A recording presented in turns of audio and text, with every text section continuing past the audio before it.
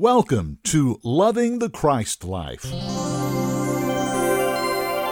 Brad Wilson, welcome to another Loving the Christ Life podcast. We're into a very, very important series from Warren Litzman called Out of Law into Grace. I learned many things from Warren over the years, but I know that this Out of Law into Grace is some of the most important things you will hear in our Christ life walk. We're not in the old laws. We are now in grace. And Warren is into another session right now. Here's Warren. Take your Bible, if you will, and turn to Philippians, the 3rd chapter. We now come to the heart of what is involved in our first step from law into grace. There's nobody that can better answer that than Paul. And so we're going to look at his life story of how he moved from law into grace. I've made this a theme because I come to so many people who want to commingle. You understand what that means? That means a mixture of truth. The average law believer, that is, one whose doctrine is based on something they have to do to please God, the average believer in that case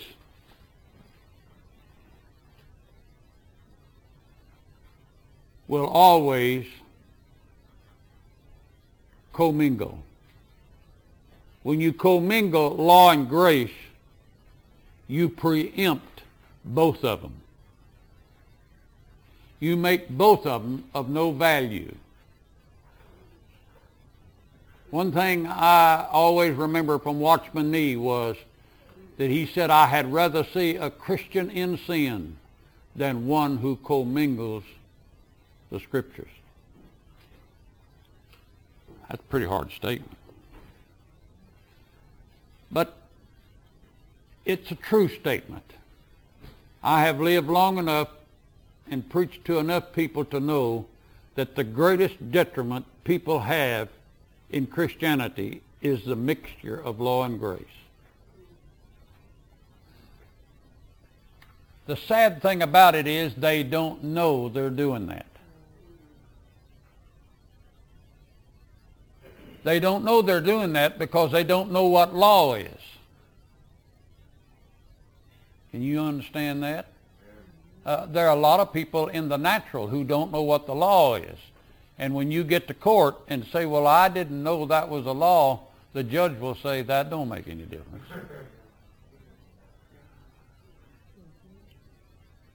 And it is with God the same, because he has a plainly written rule book. I call it rules rather than commandments, because there are certain things the Scriptures say that you ought to do. And in grace, there are love commandments, because no command or rule in grace is followed by judgment. So it is very important that we come to an understanding of what commingling is. Commingling is taking a scripture out of Isaiah and a scripture out of Philippians and making them sound the same. That's a commingling that helps nobody, not even the speaker. Because whatever Isaiah said, he said under the premise of a whole different rule or law. What Paul said in Philippians would be based on neither of those. So while they sounded the same and looked the same, they could not be the same, because one spoke from a position of not knowing God in his fullness at all, for Calvary hadn't taken place. And the other spoke from a position that he knew nothing else but what took place at Calvary. The sad thing is the preemption of truth, that you can so long mix things up in the Scripture until it's lost its meaning. The second thing is Paul's statement that the Word of God should be rightly divided. Just because you found something in the Old Testament that sounds like it's for you may not be rightly dividing. So remember this little rule. There is no life given to believers in the Old Testament. How could I say such a thing as that? It's simple. Because the final analysis and truth is that the life is in the Son. And he that hath the Son hath life, and he that hath not the Son does not have life.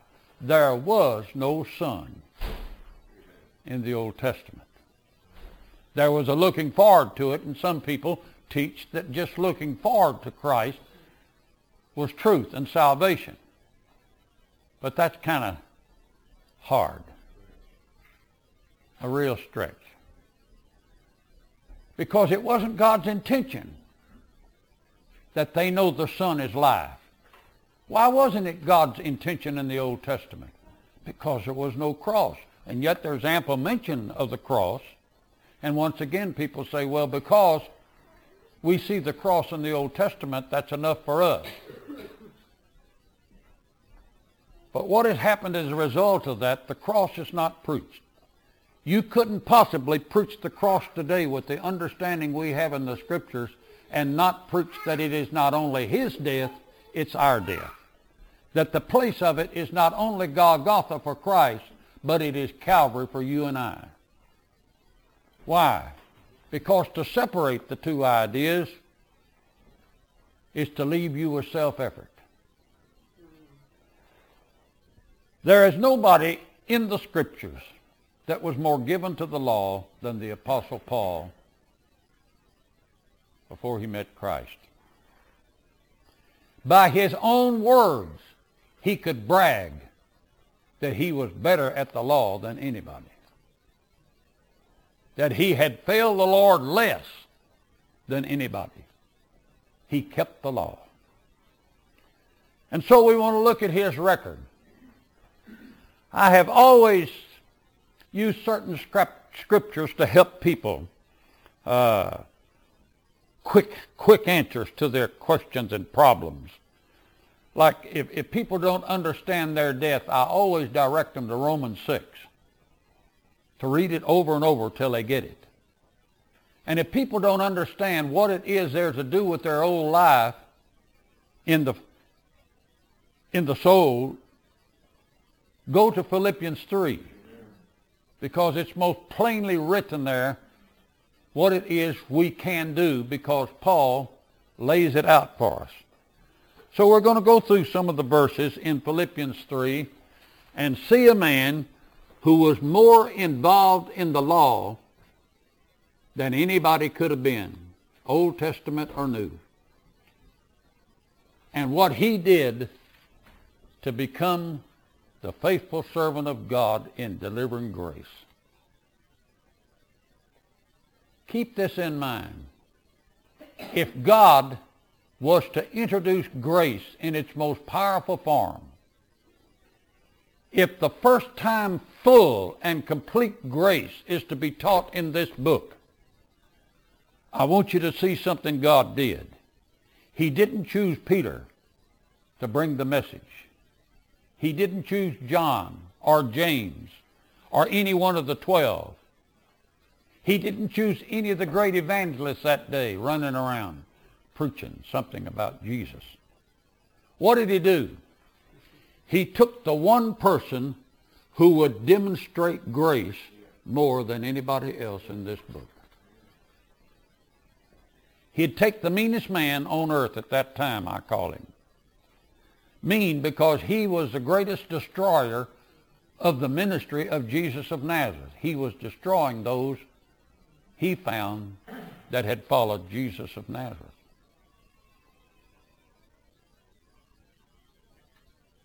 He was a man that was mean. And so when he met Jesus, he had been so fixed by conviction and the work of the Holy Spirit that he was able to accomplish in those few moments on the road to Damascus what some believers take a lifetime to come to. He knew that his arrest on the road to Damascus was a call from God. His answer was, Lord, what will you have me to do? So in one single answer, he had made Christ Lord. Not Jehovah, not Messiah. He had made him Lord. A lesson that many in our generation now who are upset with religion are trying to do. They're trying to express and go into the Messiahship of Jesus again.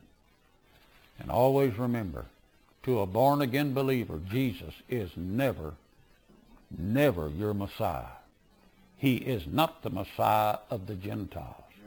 He is not intended to be. He belongs to Israel and the Jew, and they're going to have him. He's going to be the complete Messiah for them in time to come, but he is not to the Gentile. So the great atrocious thing that happens is a commingling of the Scriptures, mixing them up. I think nobody understood his call to be a Christian like Paul did. And his personal testimony brings that out vividly. And so I want us to look at some of the words he gives us in Philippians 3. Have your Bible ready at that point. He summarizes his witness, his testimony of life, his life in the Son, life in Christ.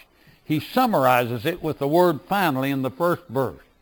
Finally, my brethren, rejoice in the Lord. To write the same things to you, to me indeed is not grievous, but for you it is safe. Paul is apologetic many times in his writings because he knows when he opens his mouth, he's going to do something to people that has never been done to them before. You understand that? That's something that has happened to me, though I know in no way compare myself to Paul. But I know what it is when I open my mouth and begin to talk in a new place with a bunch of strange people to this gospel.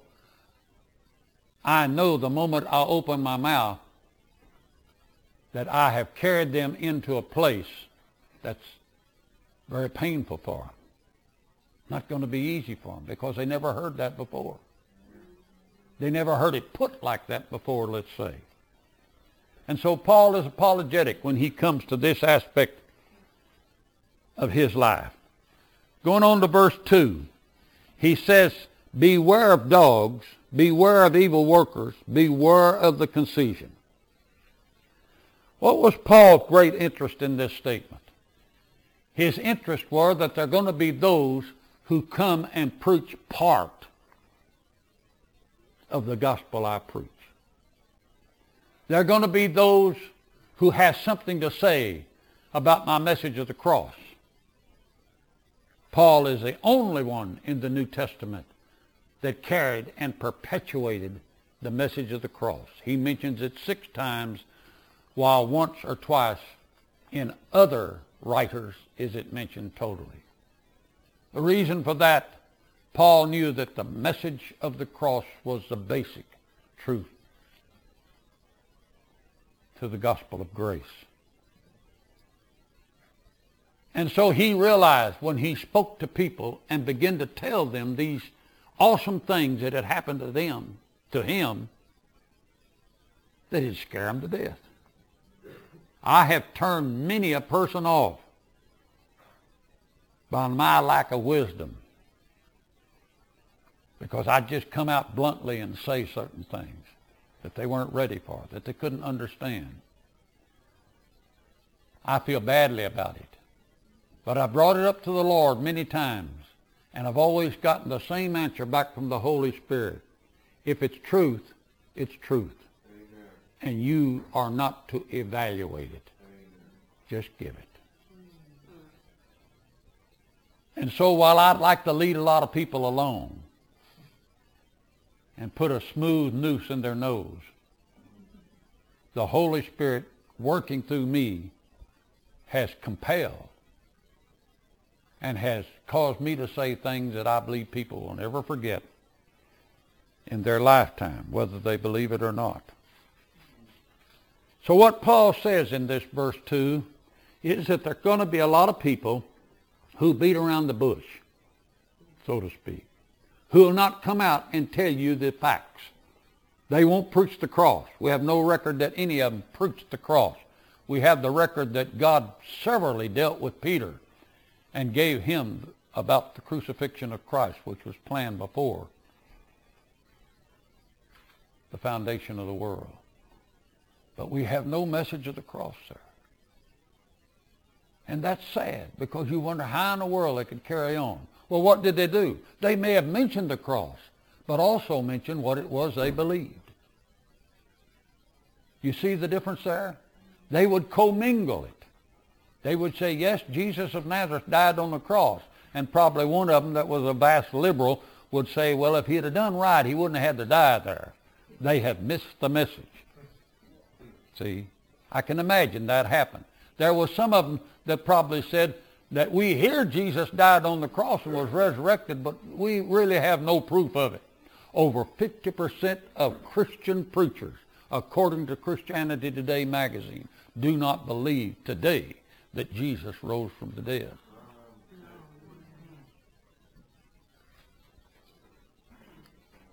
You see, you can commingle a thing until it becomes truth to you. What is truth? Truth is a person. Truth is not the accumulation of facts or ideas or even scriptures. Truth is a person. He said, I am the truth. So if you leave Jesus out in any form, you're not delivering or giving the truth. In Paul's day, there were obviously people who commingled the gospel so greatly that the people didn't get the truth. He said they were dogs. I like that.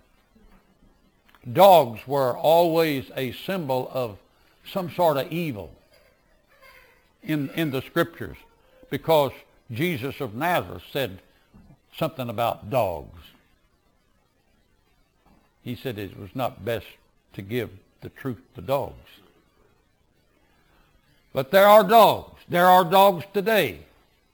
There are many people today who have so commingled the truth that there is no truth left from this book. That's why people change the Bible. That's why we have new translations of the Bible carrying out the agenda of people who have mixed the scriptures to their understanding, so that the Bible as we have it is no longer a truth. How do you come to a mistruth? Leave Jesus out. It's that simple. How do you talk about Jesus? You talk about his death, burial, and resurrection. His birth is a great thing, and I like to celebrate the birth of Jesus. But that's not the Jesus that came to this earth without purpose. He came with purpose. And that purpose is in his death, burial, and resurrection. So the mixture of truth, Paul would say it's dogs. What does he say?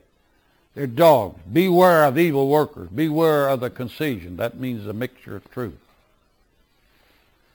Now he says this is what we are to do. We are the disciplined ones. It says we are the circumcision which worship God in spirit and rejoice in Jesus Christ and have no confidence in the flesh. But what he's saying here is we are the disciplined ones. To what are born-again believers being disciplined to? We're being disciplined to the real Christ. Now get this. The real Christ. He's not one you read about and translate or retranslate. The real Jesus is not what some Bible scholar said about him. The real Jesus is the one that was taught to you by the Holy Spirit. For Jesus said, when the Holy Spirit comes, he shall not speak of himself, he will speak only of me. He will take the things of mine, of me, Jesus. He'll take the things of mine and reveal them unto you.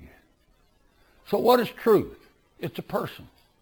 What is the Holy Spirit's revelation about that person? Always remember, the Holy Spirit is not in the business of revealing to you anything outside of Jesus. His purpose for coming and living in our spirit is to teach us Christ.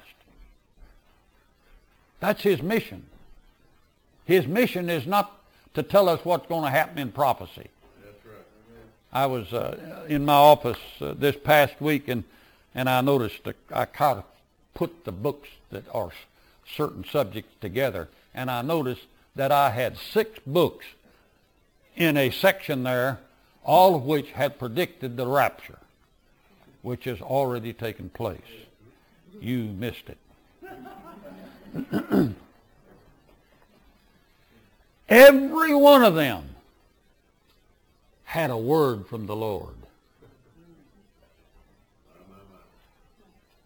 Every one of them said, the Spirit showed me this.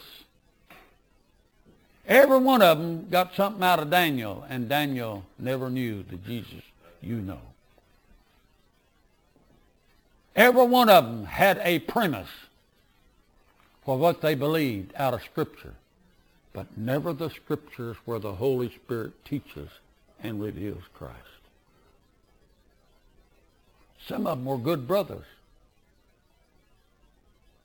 Some of them will be at the Father's house. They're saved. But they commingle. And the Holy Spirit is the one that straightens that out. Now, not everybody is taught with the Holy Spirit. I mean, they should be, but not everybody gets it. Not everybody has an open door to the Holy Spirit in their mind for him to show them something. So there are some things necessary for you to be taught by the Scriptures. The first thing is the Scriptures themselves. If you want the Holy Spirit to speak to you and to tell you what is truth, then you get in the Scriptures. You live in those Scriptures. I don't mean read them. I mean you live them. You live them. You're not ready to live in any portion of God's Word till you go through it 50, 100 times or more and just meditate on it, word by word and line by line. What have you done by that? You've given the Holy Spirit a chance to talk to you. What's he going to talk to you about? It's a rule. It's a limited thing. It's a prophesied thing. He's going to talk to you only about Jesus. You get it?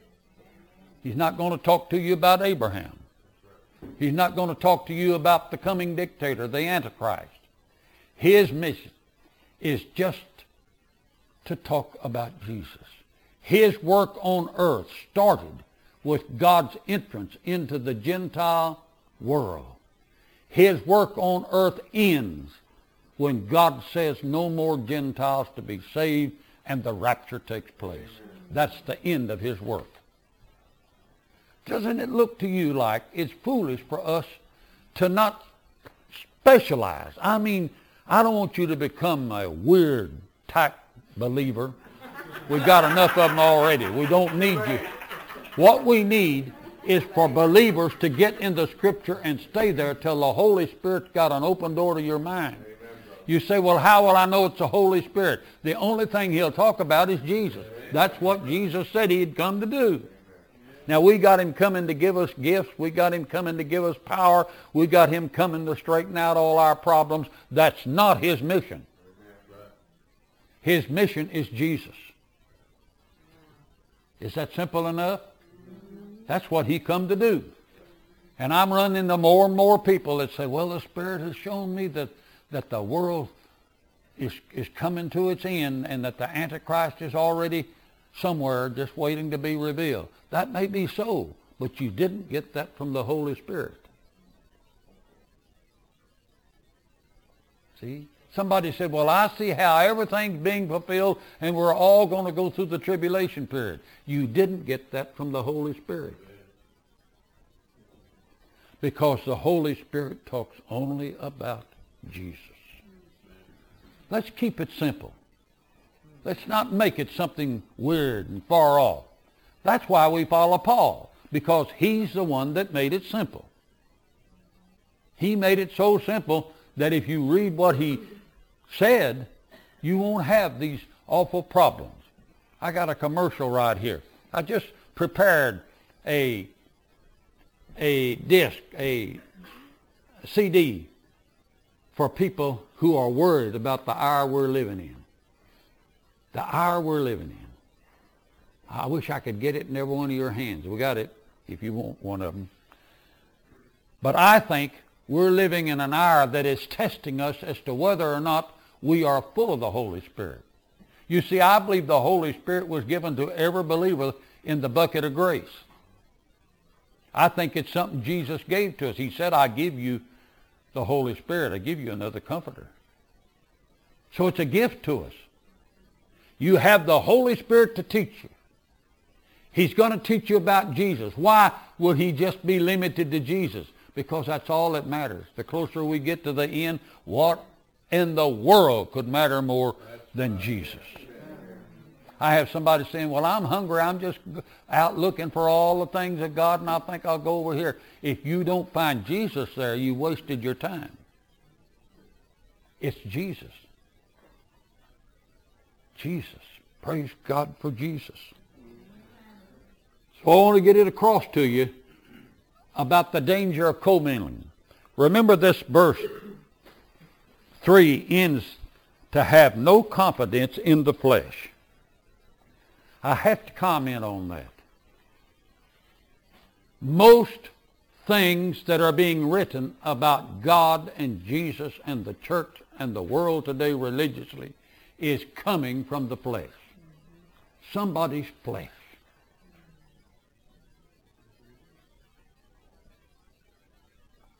There are many people who in their flesh are planning a new religion based on the failure of Christianity. It's going on today. Sister Oprah, she's on television. She has said that she's a part of that and that she'll have the largest Bible class that's ever been formed.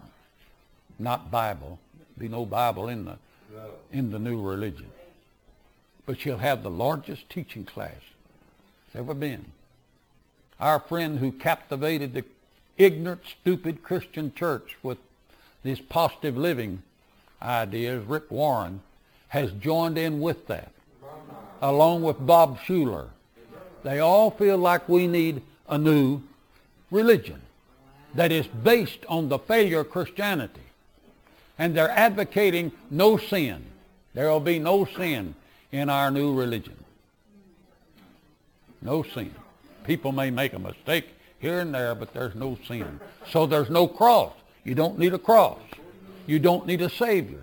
And you don't need to talk about Jesus all the time. Leave him a historical figure. It's coming, dear friends. This is what's coming in our day from people now who have the ear of the world through television and radio and their books. You're not to trust anybody who says the Spirit is in their life who does not have the concentration on Jesus. Somebody's always coming to me and saying, is that all you can talk about is Jesus? And I say, I pray to God and hope so, because that's all I want to say.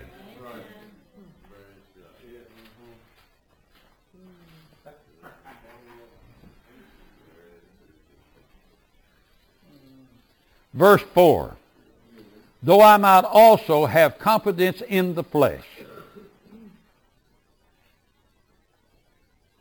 If any other man thinketh that he hath whereof he might trust in the flesh, I got a whole lot more.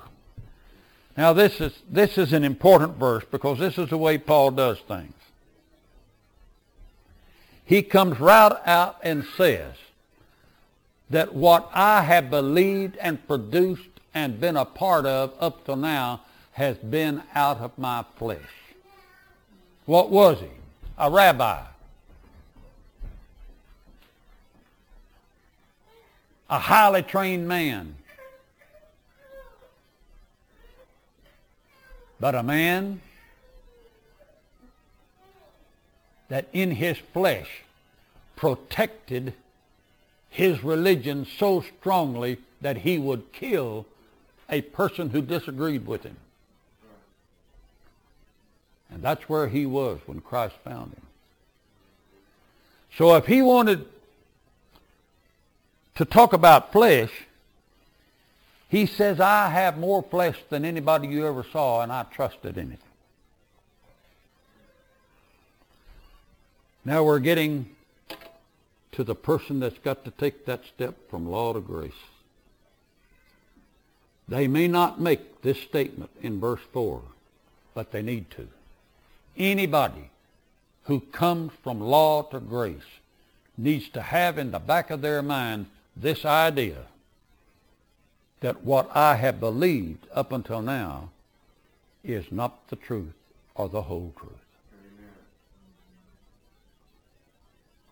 You get it? I'm telling you what needs to happen. Probably won't, because those people may not have this kind of gospel when they get ready to move into grace. But this is a part of the first step, that you admit that I have not had the truth. I need the truth. I need to admit that.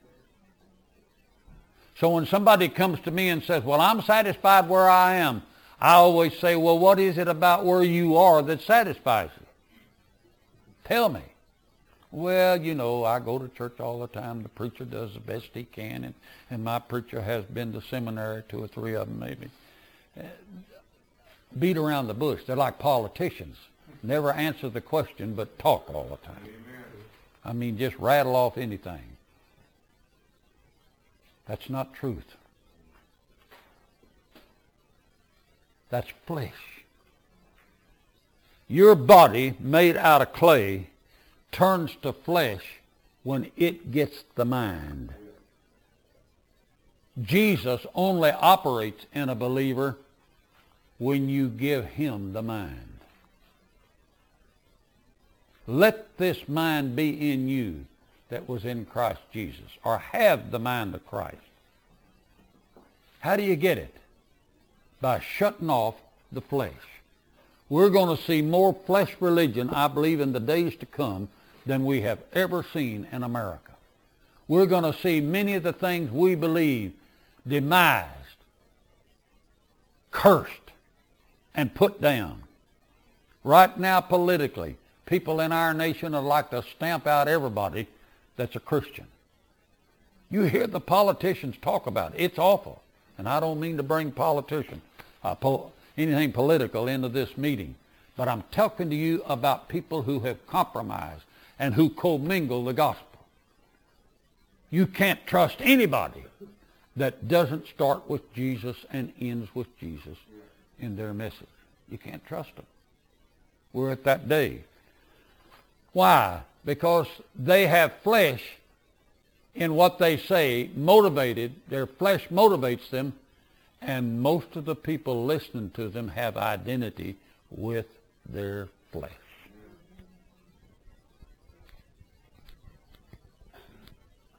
You see? That's the background I see to this 3rd chapter. He says, I might trust in the flesh, I more. Now, what did he mean that he'd trust in the flesh? What is it that made Paul trust in his flesh? Here's the listing. Let's go through it. He's coming out of law into grace. We're coming to it now in verse 5. Number 1, he was circumcised the 8th day of the stock of Israel of the tribe of Benjamin. Boy, I don't know what all that means. But that must be the highest form of being circumcised that was possible. As a Jew, he could have had no more. Look what he had. He was on the right day. He was of the stock of Israel, a true Jew. And he was of the tribe of Benjamin. And he was a Hebrew of the Hebrews. And touching the law, he was a Pharisee. He belonged to every lodge in the country.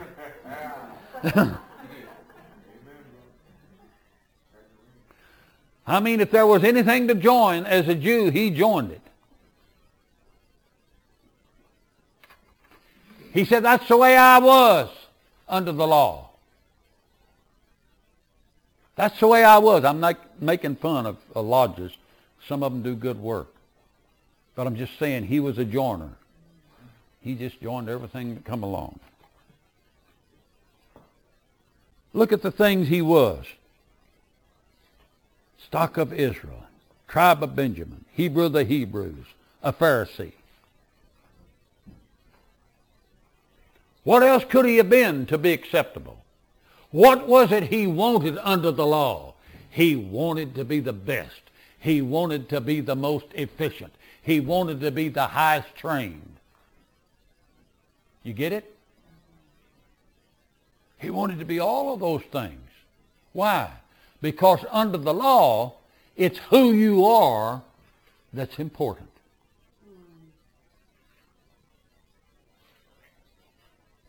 That's the big thing you need in those notes. It's who you are under the law that's important. In grace, it's who he is that's important. Who he is. Who he is to you.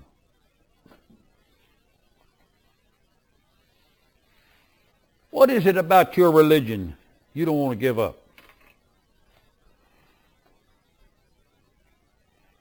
I'm serious. What is it about your past religion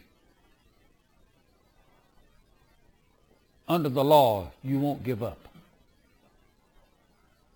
I have people talking to me and very sincerely tell me, say, well, I tell you, my grandpa went to this church. My daddy went to this church. I go to this church, and I got all my children going to this church. We just can't do anything else but go to this church. You know what? They turned down God's grace on that simple idea. And I'm not trying to get people out of their churches. I'm talking to people who are under the law that need to move on. Need to move on. That's my purpose in this. I have other people that come to me and say, well, I tell you, I don't agree with him all the time, but that preacher's a good man. And I've seen him do some hard things. And I've heard a few sermons that beat anything I ever heard anywhere else. Excuses.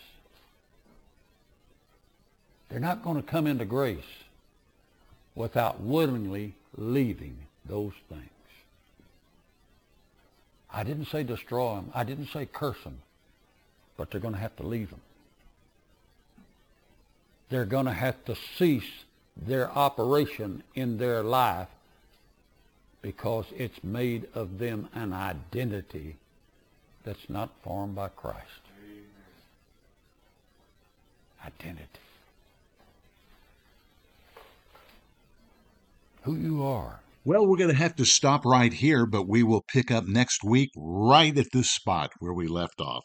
Every time I hear one of these, I say, wow. I mean, it just gets better and better, and we hope so much that you're enjoying it and getting the important messages you need to get from these great sessions from Warren Litzman. Now, please tell others about this podcast.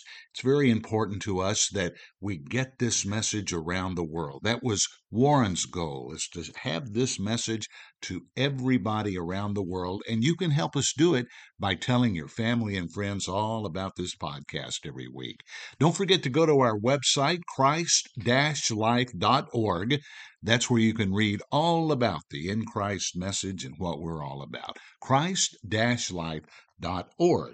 Now, we'd like to thank Robbie Litzman, as we always do. Robbie allows us to go into the archives each week to find these wonderful teaching sessions for you. Valerie Hill does our Twitter account. Tammy Laycock, she does our weekly podcast notes. And this program is produced every week by Teresa Ferraro from the Christ Life Fellowship. Until next time, I'm Brad Wilson, loving the Christ life.